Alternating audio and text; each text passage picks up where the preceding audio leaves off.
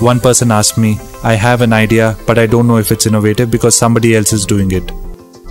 The other one was particularly very interesting. He said he was working on the next billion-dollar idea, but needed my help. Twisting the tail, he asked me to sign an NDA before he could share it. Take it easy. Even if you don't share the idea, someone will anyways copy it after you start executing it. So hear this. Ideas are plenty. What really matters is the execution. Okay, let me tell you something serious now. Ideas by themselves are not worth a single buck. In fact, they're not even original in the first place.